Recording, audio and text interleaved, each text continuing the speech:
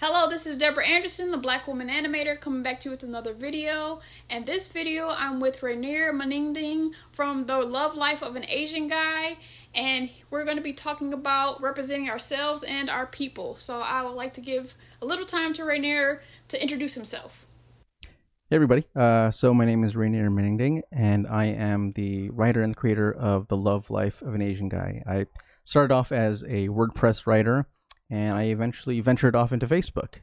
And I've been growing this platform for, seems like it's about 10 years. And we have a really large presence on Facebook, Instagram, Facebook groups, and we're primarily a community for people of color to discuss different social issues. And on our Facebook groups, we have different subsections for parenting, for food. So if you have an interest in any of those topics, it's definitely the place to go. Cool. So we're going to be talking about representation of Asians in film and animation and giving a voice to our communities. So under the representation of Asians in film and animation, what do you think about the history of representation for Asian characters? So that's anime in general, and then if we bring it to more recent stuff, we got Crazy Rich Asians, Always Be My Maybe, Big Hero 6, Abominable, Bao, and Float. Yeah, so, the representation of Asian Americans is a fascinating subject because for a lot of people, they don't know that Asian Americans have been in media for such a long time. Some of the first extras in Hollywood were actually Filipino migrants who were predominantly working class individuals. But when Hollywood started to boom in the 20s and the 30s, they wanted cheap labor. And so Filipinos would go in and, because we can be brown and sort of ambiguous, we would play either Asian characters or Hispanic characters or, quote, Indians, Native Americans. Yeah. And so our entry into entertainment has, we've been in here for a very long time, but unfortunately the first 70 years really were all just incredibly racist forms of misrepresentation. Some of the first images depicting Asian Americans were as very unintelligent and foreign and goofy, and you can see characters in animation like in Mr. Magoo. I can't remember what the Asian character was like, but he was just the most racist stereotypical character with the rice hat and just the super slanted eyes. And he was like Mr. Magoo's butler or whatever. So fast forwarding it to Crazy Rich Asians, there's such a huge monumental shift in how we are portraying Asian Americans. I think the first real big step is allowing Asian Americans to tell their own stories. But I think that we are just at the beginning of Asian American representation in Hollywood. I think sort of the first step of a lot of communities that want to be represented is they want to show very bright and successful images and, look how awesome we are, look how beautiful we are, look how incredible our stories are.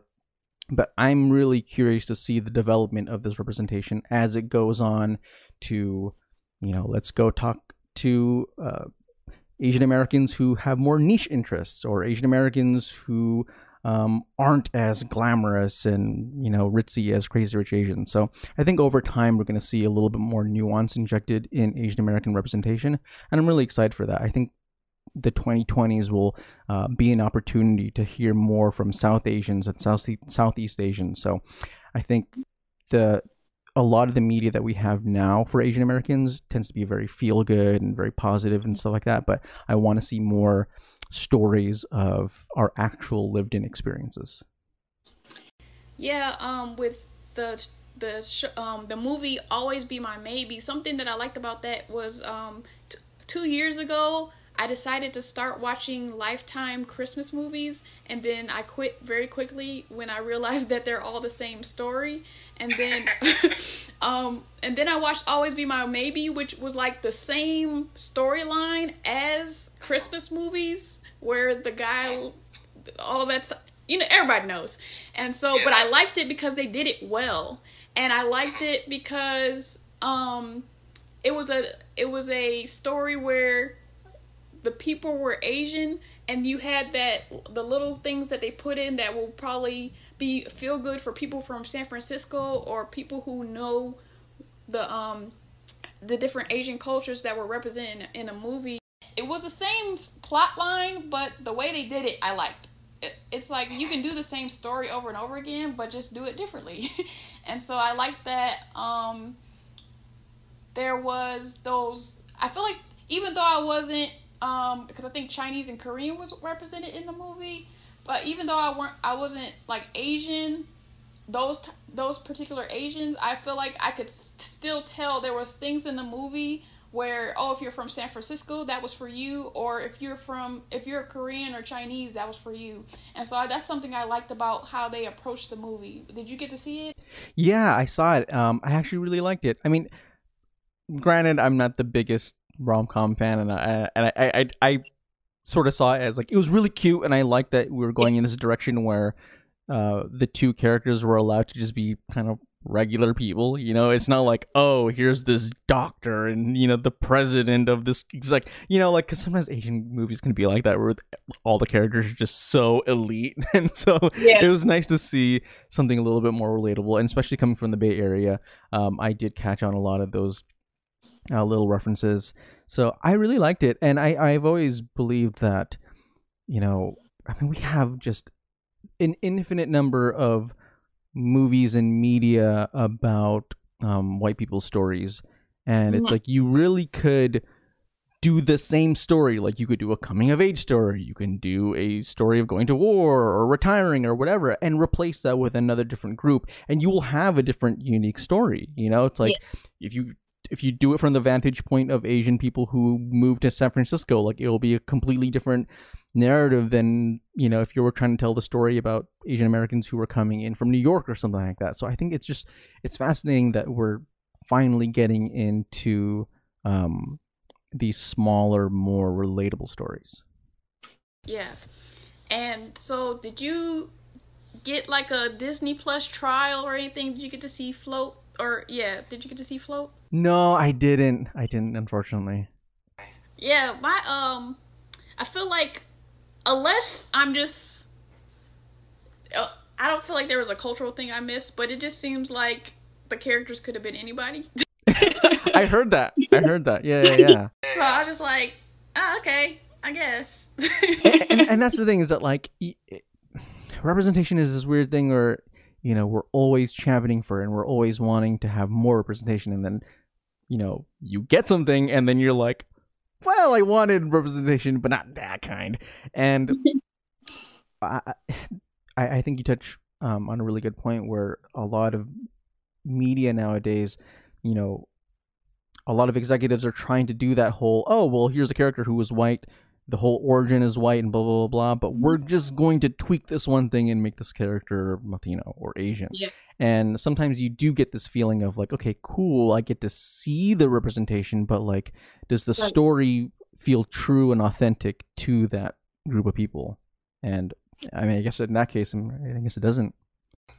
Yeah, but I think the person who created it, who I think was Filipino, had it was like a personal story, but it was like, it still could have been anybody. I was just like, okay, yeah. I'll throw some stuff in. I mean, even if he threw some stuff in, I probably would have missed it. But I'm just like, okay, whatever. Yeah, and it's one of those things where it's just like it's a nice thing. It's nice that we have that, and it's great that, you know, it's an accessible form of representation that people can sort of identify with and be like, oh, hey, you know, they're like me too. But yeah, again, I think, you know, we could obviously do better. Yeah. So, a question that I would like to ask is, what are some key Filipino traits that a character or story could have that would let you know that a Filipino had a hand in it? Like, because with me, for Into the Spider-Verse, and then like the short called Substance that Jamal Bradley, it was like very obvious that black animators did it, from the way they walk or act or something like that. So from your vantage point, if you had a movie or TV show that had Filipino characters, what is something that will be thrown in where you'll be like, yeah, Filipino did that? You know, it's tough because I think also in order to answer that question, I have to sort of implore about what it means to be Filipino American, and that's one of the things that I've wrestled with for such a long time, just trying to figure out like what does it mean to be Filipino American, because you know within Filipino communities you have colorism and you have classism born of colonization, and so there are so many different aspects. So you know, like you could tell a story about Filipinos, and it could be from the vantage point of us being very artistic, and a lot of Filipinos who take up arts and music and dance. But then there's also aspects of Filipino culture where a lot of us, because of our history with colonization, there are a lot of us who are very political, and a lot of us who are, you know, who are always trying to fight for people who are underrepresented. And so there are a lot of aspects to being Filipino that I think I could vibe with in terms of how we are represented. But I was thinking about like if there was a significant thing that I could say that, oh, that is Filipino. And I just couldn't think of anything. I think it was more just about maybe the look. You know, I think oftentimes people, when they think of Asians, they think that Asians all look like East Asians. They don't realize that there are Filipinos and there are Southeast Asians who are brown, and people who have different types of colored skin and hair texture, and their nose looks different or their face looks different. And so I think that is one of the things for me, because being Filipino, oftentimes we are ridiculed by East Asians for being like the ugly Asians or the jungle Asians. And so I think being able to represent that side in a positive light, I would attribute that as being sort of a form of positive Filipino representation. But yeah, I think it really is complicated because Filipinos are still trying to figure out who they are themselves. Yeah, I feel like it. I mean, obviously, Black Americans have like a culture, but we're still like simultaneously trying to figure out ourselves too. But while I have you, why can all Filipinos sing? So here's the thing that I always wondered about, because so growing up, I grew up in a Catholic household, and I remember going to church as early as I can remember being alive. And you know, my sister and her husband, you know, they were always in choir, and going to Filipino friends and relatives, like someone was always playing karaoke, and I was trying to figure out like why are Filipinos always so like really good at singing? Why do they love singing? And I think a lot of it really does stem from the fact that, one, we were colonized by Spain, and so a lot of us became Catholic, and through Catholicism, a lot of us got into church music and gospel, and so a lot of Filipinos grew up listening to gospel singers or 80s ballads, and just so much of our music culture is influenced by a lot of Black American artists. And so I think a lot of Filipinos just naturally took to that style as a way to communicate and express themselves. And you know, it's interesting because I feel like I can see this in a lot of other cultures that went through a period of colonization where they adopted Catholic beliefs. So whether you're talking about like Mexicans or whether you're talking about South Koreans, like the ones who ended up singing in the church evidently just got the practice and ended up being really good singers. So it's kind of a weird way of bonding over the fact that we have shared colonial history, but also the fact that we can sing good. So woo! Yeah. So that was a random question. That was not originally on the list, but I was like, since you're here. What do you hope for the future of representation of Asian characters? I hope that the future of Asian characters like I was sort of mentioning before, is one that's more nuanced and one that allows Asian Americans to feel that it's okay to not be a doctor or to not be a scientist, or it's okay to be a normal person. And it's sort of a weird thing to say, but so many Asian Americans are raised to believe that they're only valid unless the career they have pays enough, and that anything below that, or anything that has to do with the arts, or anything that has to do with a career that doesn't make a boatload of money, is somehow seen as less honorable. And so I would love to be able to see more media and representation of like Asian American dancers and Asian American poets and writers and filmmakers. It's one that doesn't try to, like I was saying before, it doesn't try to make Asian Americans seem like this perfect community where we have all these, like, we're so fabulous and we're so awesome and you want to hang out with us and you want to be with us. Interestingly enough, probably my favorite movie for Asian American representation is the Harold and Kumar series. Because I remember being in high school, and I think it came out in high school, when I was in high school, and I just remember feeling so seen by having like just two sort of these slacker Asian guys, and like it just felt relatable in the sense that like they weren't trying to be martial artists, they weren't trying to be like these cool guys who are going on an adventure. They just seem like everyday regular people, and I'd love to be able to see more of that. I want to be able to see more coming of age films about being Asian American. As much as I think that our immigrant stories are really important, I do want to see media on that. I think that sometimes can be the automatic go-to for a lot of Asian Americans to talk about the immigrant story. But I also think that the stories that are going on here in the United States are just as fascinating. Like there's that one movie by Justin Chon, it was called Gook, and it was a phenomenal movie, and it was about I think it was like in the 90s or 80s. It was about the LA uprising and the rift between Korean Americans and the Black community in Southern California. And I thought that was a brilliant way to, one, tell the true history of Asian Americans, and also two, to tell a story that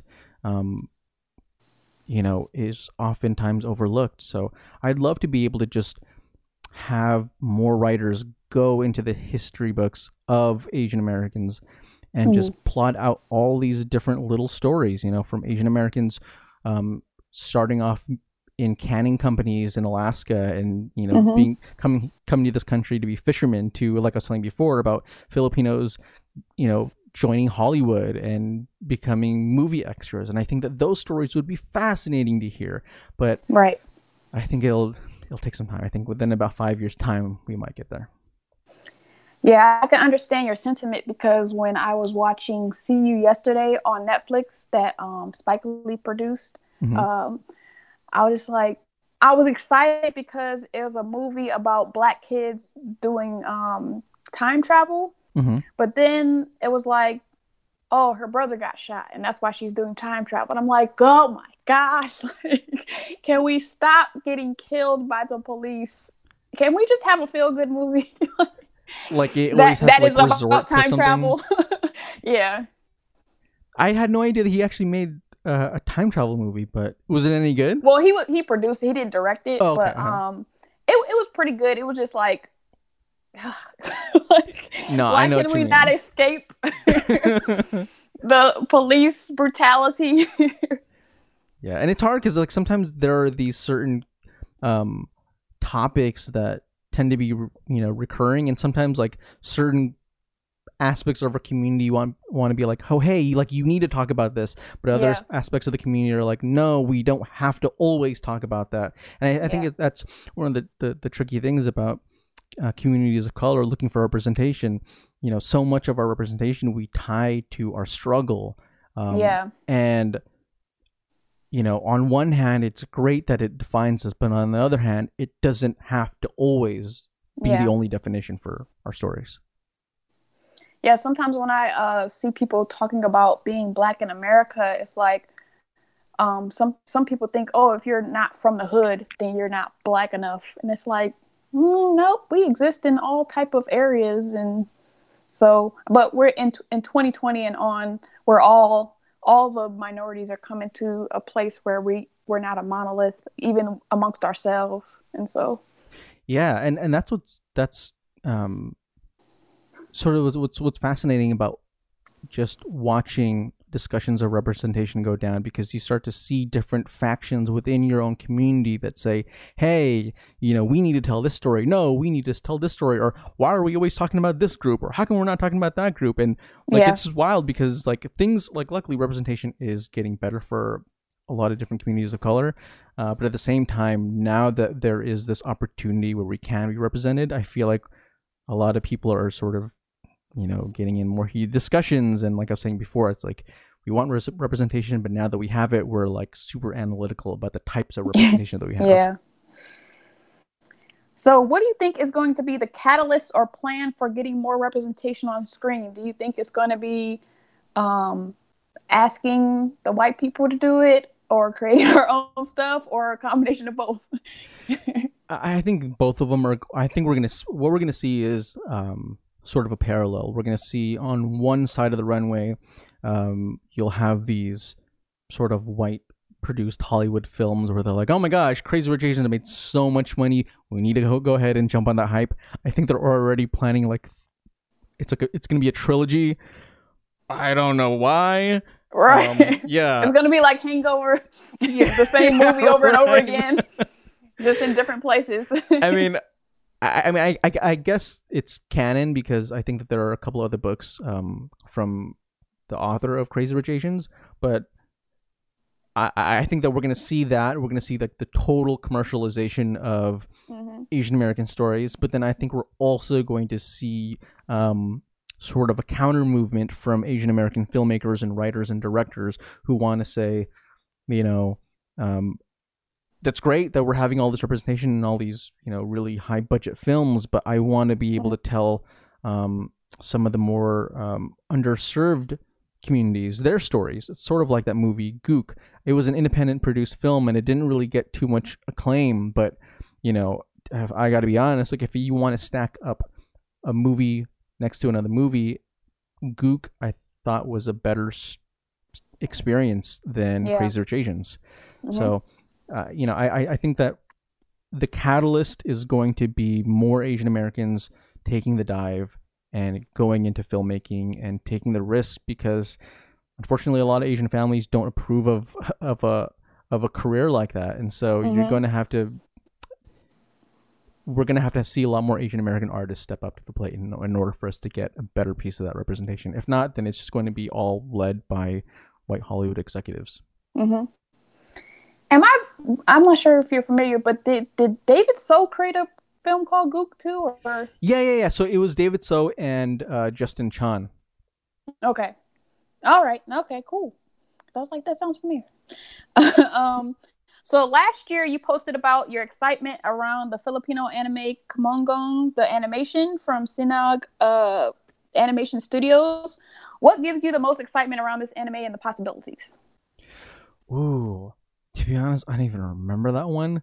I'm telling you, it's wild, because the other day I was talking to someone and they said that they had quoted a post of mine in their book, and they read the post, and I was listening to it, I was like, oh, when did I post that? So I totally forgot. But I remember about posting about that Filipino anime. But I was always fascinated by different countries, different Asian countries trying to put a twist on different Asian forms of pop culture. So for example, like anime is notorious for being linked with Japanese culture, but you're starting to see an emergence of like Chinese anime or Korean anime and Filipino anime, or it's kind of like K-pop, where you have K-pop and then you have all these other Asian countries that are doing J-pop and Filipino pop. But Unfortunately, yeah, I don't remember that anime. So in general, what would be exciting about Filipino anime Well, and the possibilities? For me, I think the most exciting thing about the possibility of Filipino anime is Filipino art styles. Mm-hmm. Everything from our tattoos to our music to our food is so highly underlooked. The Mm-hmm. Philippines has well over 3,000 islands, and people forget how much diversity there is in the Mm-hmm. Philippines. There's different regions, northern and southern, and so I would love just to see more Filipino media, whether it's an anime or whether it's in TV shows, to be able to display all that variance. Like Yeah. even now we're just starting to peel back the layers of the different types of cultures within Chinese culture. Mm-hmm. And so, I would love to be able to geek out and learn about more Filipino artists, Mm-hmm. because I think that we do have a very distinct style, and especially our tattoos. So when the Spaniards came to the Philippines, I forgot what the term is, but it's like Los Pintados something something. But Mm-hmm. basically, they call the Philippines the land of like the tattooed people or something like that, Okay. because indigenous Filipinos, they were covered in tattoos to signify like their tribe and their history Mm-hmm. and whatnot.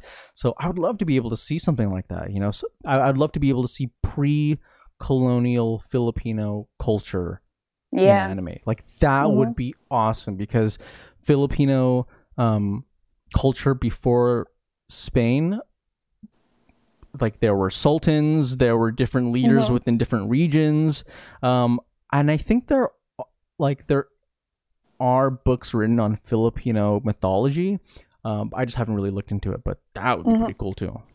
Yeah. So after finding out that their culture would play a more significant role in the Frozen sequel, the Sami Parliament of Norway, Sweden, and Finland, along with the Sami Council, reached out to the movie producers to collaborate. So the filmmakers were on board, and the Sami groups rounded up a group of experts to act as cultural consultants for the animation team. And this is a quote. It's a treaty, says Wente or Went. It's in keeping how indigenous nations have tended to negotiate with other entities in the past. I think it's a great precedent for how indigenous nations might deal with a corporation the size of Walt Disney, as well as governments and other agencies around the use of their cultural and intellectual property in entertainment. So we typically think of treaties with history, war, and different countries and stuff like that. What are your thoughts on treaties for film and animation where there's a group of people from that culture that is entering into a treaty with Walt Disney or DreamWorks or Blue Sky or something like that, and are responsible for making sure that their culture is accurately represented? I think that's actually really interesting. On one hand, I'm always going to be very pessimistic of a lot of, bigwig executives, and at the end of the day, I know that their priority is to squeeze out as much money as possible or pay out as Mm-hmm. little money as possible.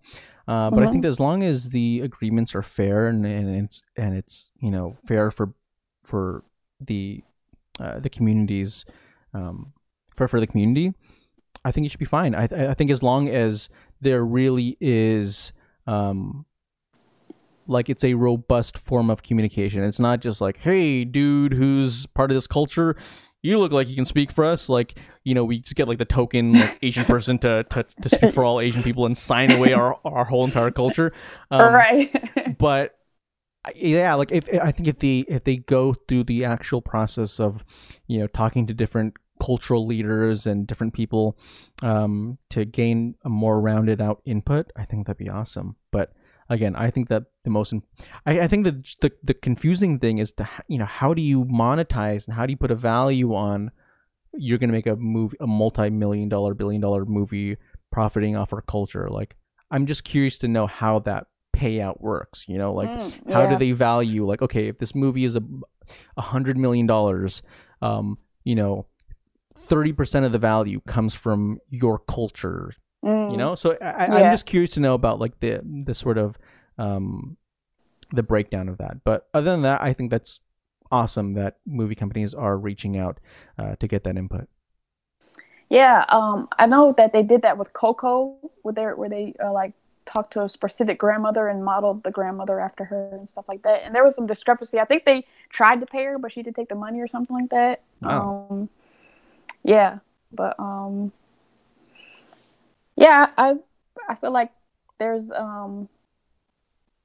I feel like the lawyers will be excited about trying to figure that out, because I went to there was a conference in New Orleans that's, I think it's now in Canada, called Collision Conference, and something one of the panelists, there was a panel about how with virtual reality the lawyers are having to create new contracts and all this stuff, because it's like unknown land, even though it's been around for a long time. They're like trying to figure out the legality of different things in virtual reality. So I'm sure with treaties and indigenous or just different communities, it will be interesting for a lawyer to figure that out.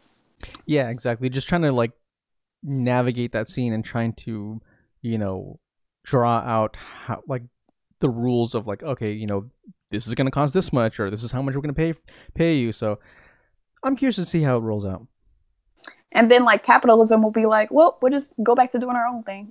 Yeah, because then it's like they could just be like, oh, you know, we're not actually going to ditch the community. We're just going to take your culture anyways, and we're just going to profit off of it. Because fortunately, that's what they have done before. So it's like, this is better than that, but right. So you probably don't remember this either. A couple years ago, Jordan Peele turned down directing a remake of the anime Akira. I remember that. Can you share what your excitement around the idea of this was, specifically with like just Jordan Peele doing that?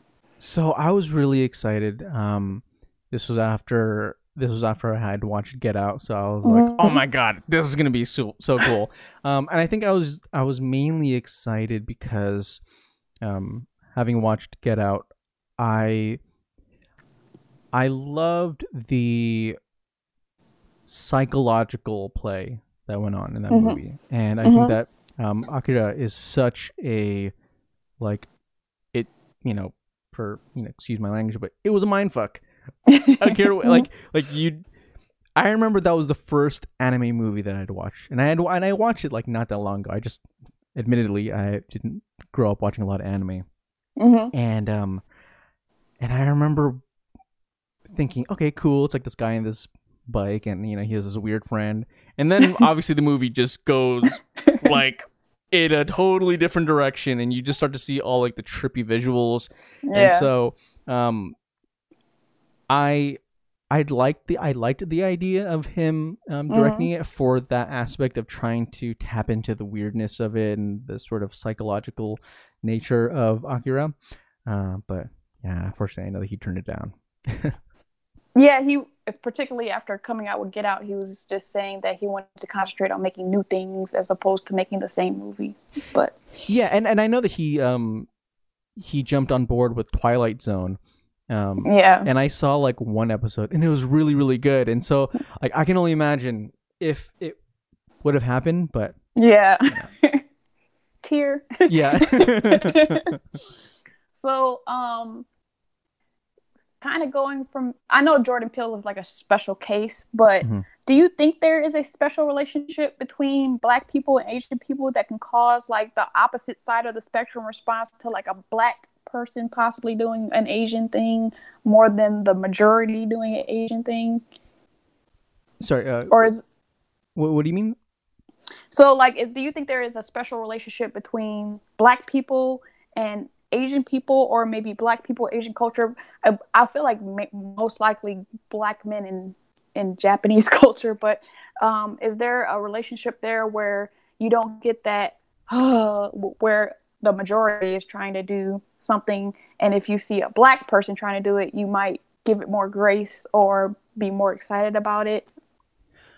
Oh, like, do I think that there's like a relationship between Asians and Black communities, like in terms of our stories, you mean? Or yeah, like where you're not I understand that with Jordan Peele that there was the excitement about his mind being in it, but sometimes even if it's a white guy with an amazing mind, you might not be as excited. Oh yeah. I totally know what you mean. Yeah, so like I think, and I think this is what this is what a lot of people, especially a lot of people of color, have a sort of a hang up on when it comes to white people producing our films. It's not that, you know, we think that all white directors are bad directors or you know, they have shit ideas, but I think there is something to be said about living your entire existence and carrying the weight of various stereotypes and living through the experience of constantly having to bat away those stereotypes and constantly trying to prove and disprove stereotypes, and just like, you know, this perpetual hamster wheel of what it means to be a person of color in the United States, where you're always feeling you have to defend yourself, or you feel like you always have to speak up and say something. And not to say that that's a bad thing, but, you know, I just know that a lot of white people don't have to go through that. You know, they don't have to essentially defend their existence, and they don't have to defend why they are here. And, you know, not to say that I think that Jordan Peele is going to be able to like tap into the mind of the Asian and, you know, like, but I think that having that background definitely helps. Having the perspective to know what it's like to be othered is really important. And I think that, you know, going back into what you were saying for your question about like what aspects of Filipino culture would I like to see represented in media, you know, for me, I think that a lot of what I feel is important in terms of representation isn't so much about the physical and like what you can see, but also what the characters are experiencing, you know?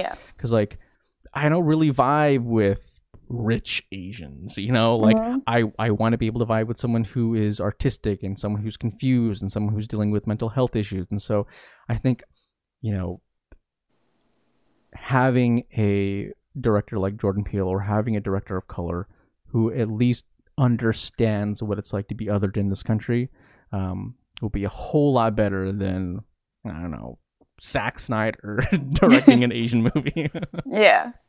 I feel like that's a good segue into the section where we're giving voice to our communities.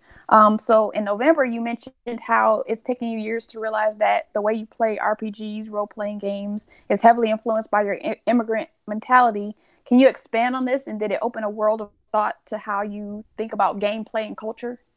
Yeah, you know, it was a really emotional moment. I remember I was sitting and playing Pokemon Let's Go Eevee with my wife, because she had bought it for me for my birthday, and I was playing it. And for those of you who are unfamiliar, Pokemon Let's Go Eevee, it's basically the original Pokemon Blue and Yellow games, but it's like fit for the Nintendo Switch. But anyways, I was playing through, right? And, you know, it's like Pokemon, you can build up your roster of Pokemon, and you have to heal them and level them up and whatnot. And I remember playing, and my wife came up and she was like, hey, like, why are your Pokemon all like super weak? Like, you should go heal them. You should, you know, go give them like the different potions and whatnot. And I was like, oh yeah, you're right. And I noticed that I was hoarding all of my potions, all of my items, and all of my Pokemon were like at the brink of dying. And every time I would want to heal them, I would take them to the Pokemon Center to heal them for free, because I didn't want to waste any potions. And then it just like it hit me just randomly. I was like, wow, you know, I was letting my own Pokemon, and I was sort of seeing this like in two different ways. One, I was looking at it from the perspective of me playing this game, but two, I was looking at it from the perspective of like, I don't just do this with Pokemon, I do this with myself. Like, I do this with myself, where, you know, I will go hours without eating, or I will like not take care of myself in different ways because I'm so concerned about like money, or I'm so concerned about something else. And I think that really harkens back to what a lot of immigrants go through, and a lot of people who are lower income starting off go through, where, you know, you just feel a perpetual sense of anxiety. You feel like everything can vanish in a moment's notice. And I think that for a lot of immigrants and immigrant families, like, they definitely feel that. And they have this sense that, you know, we're here in this country, we need to do everything that we can to make it. If not, then we're going to go back to that. Whatever that is, whether it is that country, whether it is that neighborhood, we are always just fearful of that. And so I think that fear sometimes carries on with you for the rest of your life, and it infiltrates so many different parts of you, whether it is your ability or inability to take care of your mental health, or whether it is the way that you play video games. And I think it's just so fascinating that, you know, how you were raised and your upbringing can influence your psychology in something as random as playing a video game. So I thought it was really interesting. And I'm 29, and I'm still learning how my mind works. I'm still learning how my upbringing has shaped the way that I think and I make various decisions. So it's really interesting. Yeah, I'm in my 30s and I'm making breakthroughs like every week. Like, oh my god, that's why I do that. like, oh. Yeah. Oh, totally. And sometimes I'll talk to, like, you know, if there are people who are younger and people who are in like their early 20s, and like they don't get it, they don't like understand because you haven't reached that moment yet. And I was like, it happens in the mid 20s on, right? And I talk to people who are in their 30s and 40s, and they're like, oh yeah, in your 30s and 40s, it just gets even more intense. You just start more repressed memories start to come back to the surface, and right. But it's exciting though, because, you know, like to actually learn something new about yourself, you know, it can change how you do things, and you sort of become more intimate with how you work and your process, and you know, you're just being more honest with yourself, and you're just like, you know what? I've been alive 29 years. I understand that this is how I am. I need to start doing this. So, hooray for breakthroughs. I'm mostly excited about it because I'm trying not to mess up my future children on accident or on purpose, but like on accident, it's just like, oh yeah, that will probably be bad. So let me fix that now. Yeah. And that's another thing that sort of motivates you to crack that habit, because like I think one of the worst things is like when you see something in yourself and you're like, shit, that's the thing that my mom did, and I do it too. Oh my gosh, because there are certain things that like my mom would get anxious about, and my mom would get like stressed out about, and I do that too, and I'm like, oh my gosh, like, and I'm the same way, because Olivia and I want to have kids one day, and I don't want to develop those habits. So it's so important for me to like be cognizant of it now, so I can try to like, you know, when I'm ready to have kids, I can, you know, leave that shit. Right. So as Black woman animator, I try to put myself out there to not only be a representative of for my community, whether that's like the Black community or animation community, and for others to see that there's someone who does animation and looks like them, but also to be a resource for people to get information. So what do you feel your role on the Love Life of an Asian Guy platform is? You know, that's a really good question, because it's something that I've been thinking about a lot lately. My page has changed over the years so much. I started off writing about my own personal life. I started writing about interracial dating. Then I wrote about, you know, racism and white supremacy. And, you know, now I talk more about politics and economics. And so my page, I've always seen it as a fluid entity. It isn't a page where this is what we talk about and this is what we always talk about. Yeah. And I try to just, I try to make it a little bit more free flowing like that. Because I think one of the tricky things about having a platform like this is you're constantly in a battle of the content that you want to make that feels good to you, that fuels your creative energy, and then the content that other people want.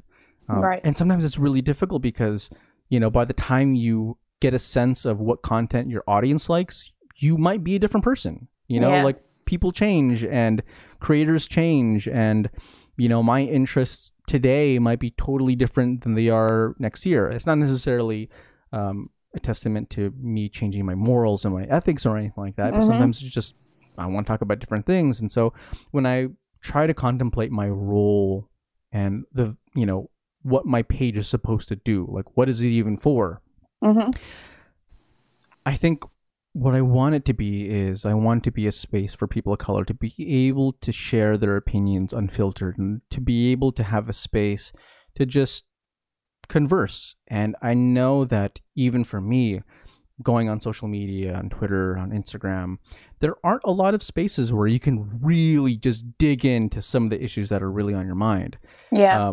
You know, if you try to talk about race on a CNN article, then you're going to get trolled by a bunch of racist people. So it's like the internet is this weird thing where everyone can join, and so you really have to cultivate your own environment. And so I want the Love Life of an Asian Guy to be a platform for to uplift more people of color. That's why I've been trying to invest more time and resources into Lag Radio, because I think looking back at my life and the work that I've done on the page, I got lucky. You know, I came at a great time. I put in the work that I did, and just over time the platform grew. And you know, I'm just one person, and I know that there are so many other people who have that potential too, and I want to be able to, you know, try to get more names out there, because I know how hard it is to be seen. I know how hard it is to grow a channel and how hard it is to grow a podcast. And so, you know, I'm struggling building out my podcast too. And, you know, I want to be able to just offer that opportunity, so that way more communities of color can sort of benefit from this thing that we're all going through.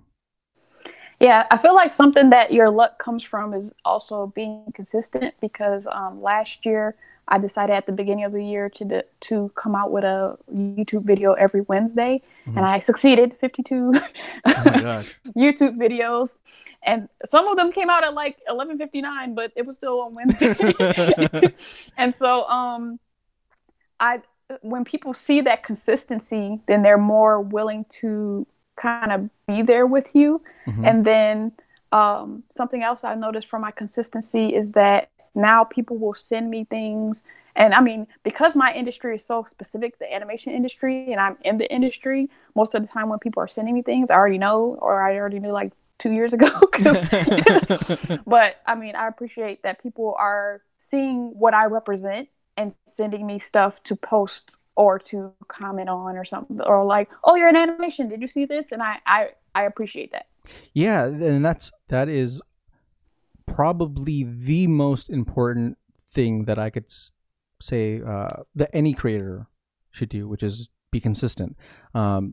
Because, you know, when you're following a page, sometimes it's like, oh, when do they post? How often do they post? But if they know that you're always there every week or every day, and especially if you have certain times or a certain schedule, it's kind of like a TV show, you know, hey, it's Friday, it's time for this show, and so I think people are naturally programmed to consume media that way, where they have certain habits and they like to watch their shows on certain times and certain days. And so, you know, me being consistent was probably the biggest factor. I don't know. I just decided one day I'm just not going to ever stop posting. I'm going to make sure that every single day I try to post.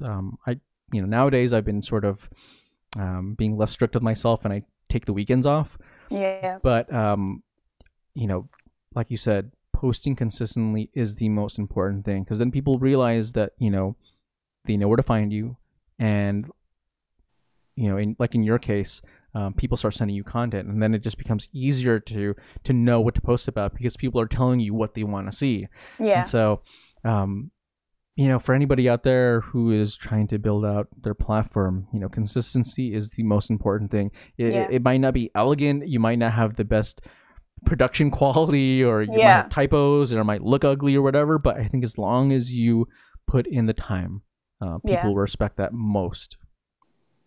Yeah, that's what I think too, because I'm always filming my YouTube videos on my phone, but if the content is what people want to hear, then you don't have to have the DSLR.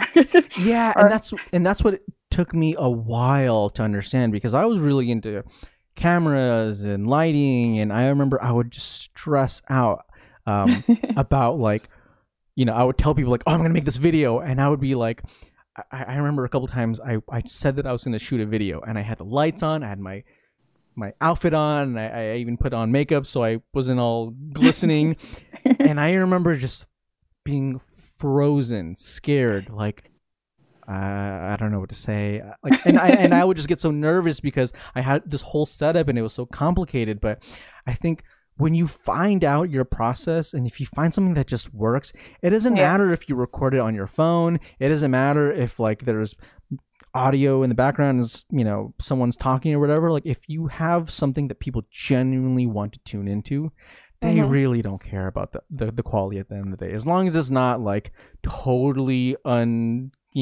consumable, then they're gonna love it.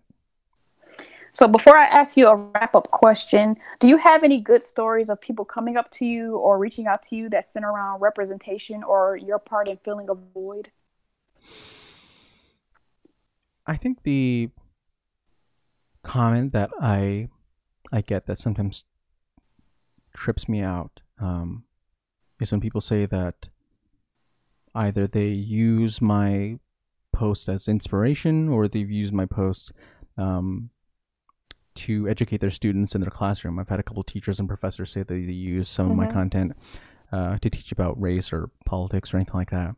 And I think it's mind-blowing to me for a number of reasons. One, I was always a bad student, and so it's just like to be the slacker, you know, hence why I identified so much with Harold and Kumar, to be the school slacker, and then on the other hand be the person who is like helping professors teach, is mind-blowing. But I think also when people say that, you know, they are inspired by my work or the things that I say, I look back at when I first started blogging in the first place. You know, I was 18 years old. I was in college. You know, when I was looking at the internet, the only person who was really out there was Angry Asian Man. And I didn't really, you know, vibe with his page too well. And I wanted to do something on my own. And I was like, you know what? There just wasn't the type of content that I felt represented my story, you know? And so that's why I started blogging about my dating experiences and what it meant to be Asian. And so, you know, what started off as me not seeing the representation out there in the world has sort of led to where I am now, where people feel like I am representing their community. And so that is what's such a trip, you know, like to think that I started off with not having anything, and then now we're in this time where there is representation everywhere. And for me to be a part of that equation, I'm really grateful. But, you know, I try not to let any of the negative or the positive comments get too deep into my head. You know, sometimes it can really mess with you. So I'm grateful, but So to wrap it up, do you have any comments, or whether it's on representation or any words of inspiration or anything to give to people as we say goodbye? Yeah, so I'd say that you know, when it comes to representation, the tricky thing about representation is it isn't a status that you reach and then it stays that way. It's not that oh, we're okay, cool, we're level 16 representation, cool, like that is there's only way we can only go up from here.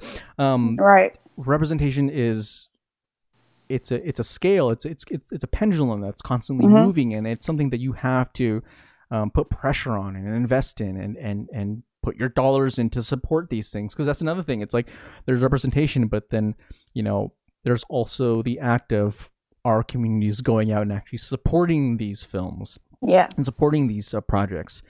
So I'd say that, you know, my note of motivation or inspiration for anybody when it comes to representation is to constantly be seeking for it, constantly be, you know, on the lookout for opportunities to share your own voice and to uplift other voices.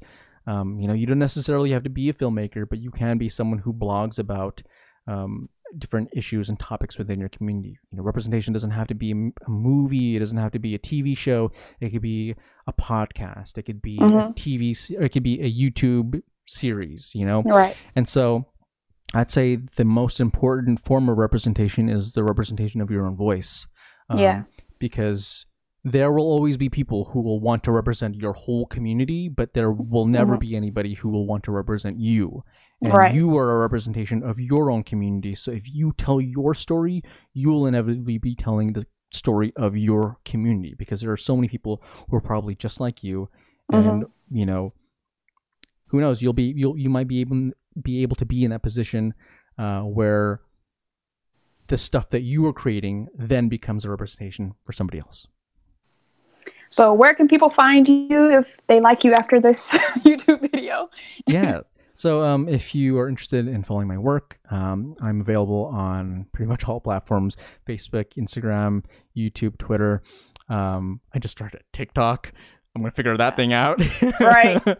Just watch. That's what I've heard. Watch first, and then you'll hopefully figure it out. I'm still I'm like scratching my head. I'll figure it out. But you can find me at The Lag. Again, it's on all platforms. And I'm also... And that's LLAG. Yes, so the LLAG on all different platforms. Okay, if you liked what we said, please let us know. And so I know it's real. Comment and tell me how you feel. Subscribe to Seal the Deal and sign up for post notifications to show your zeal. And I'll see you in the next video. See ya.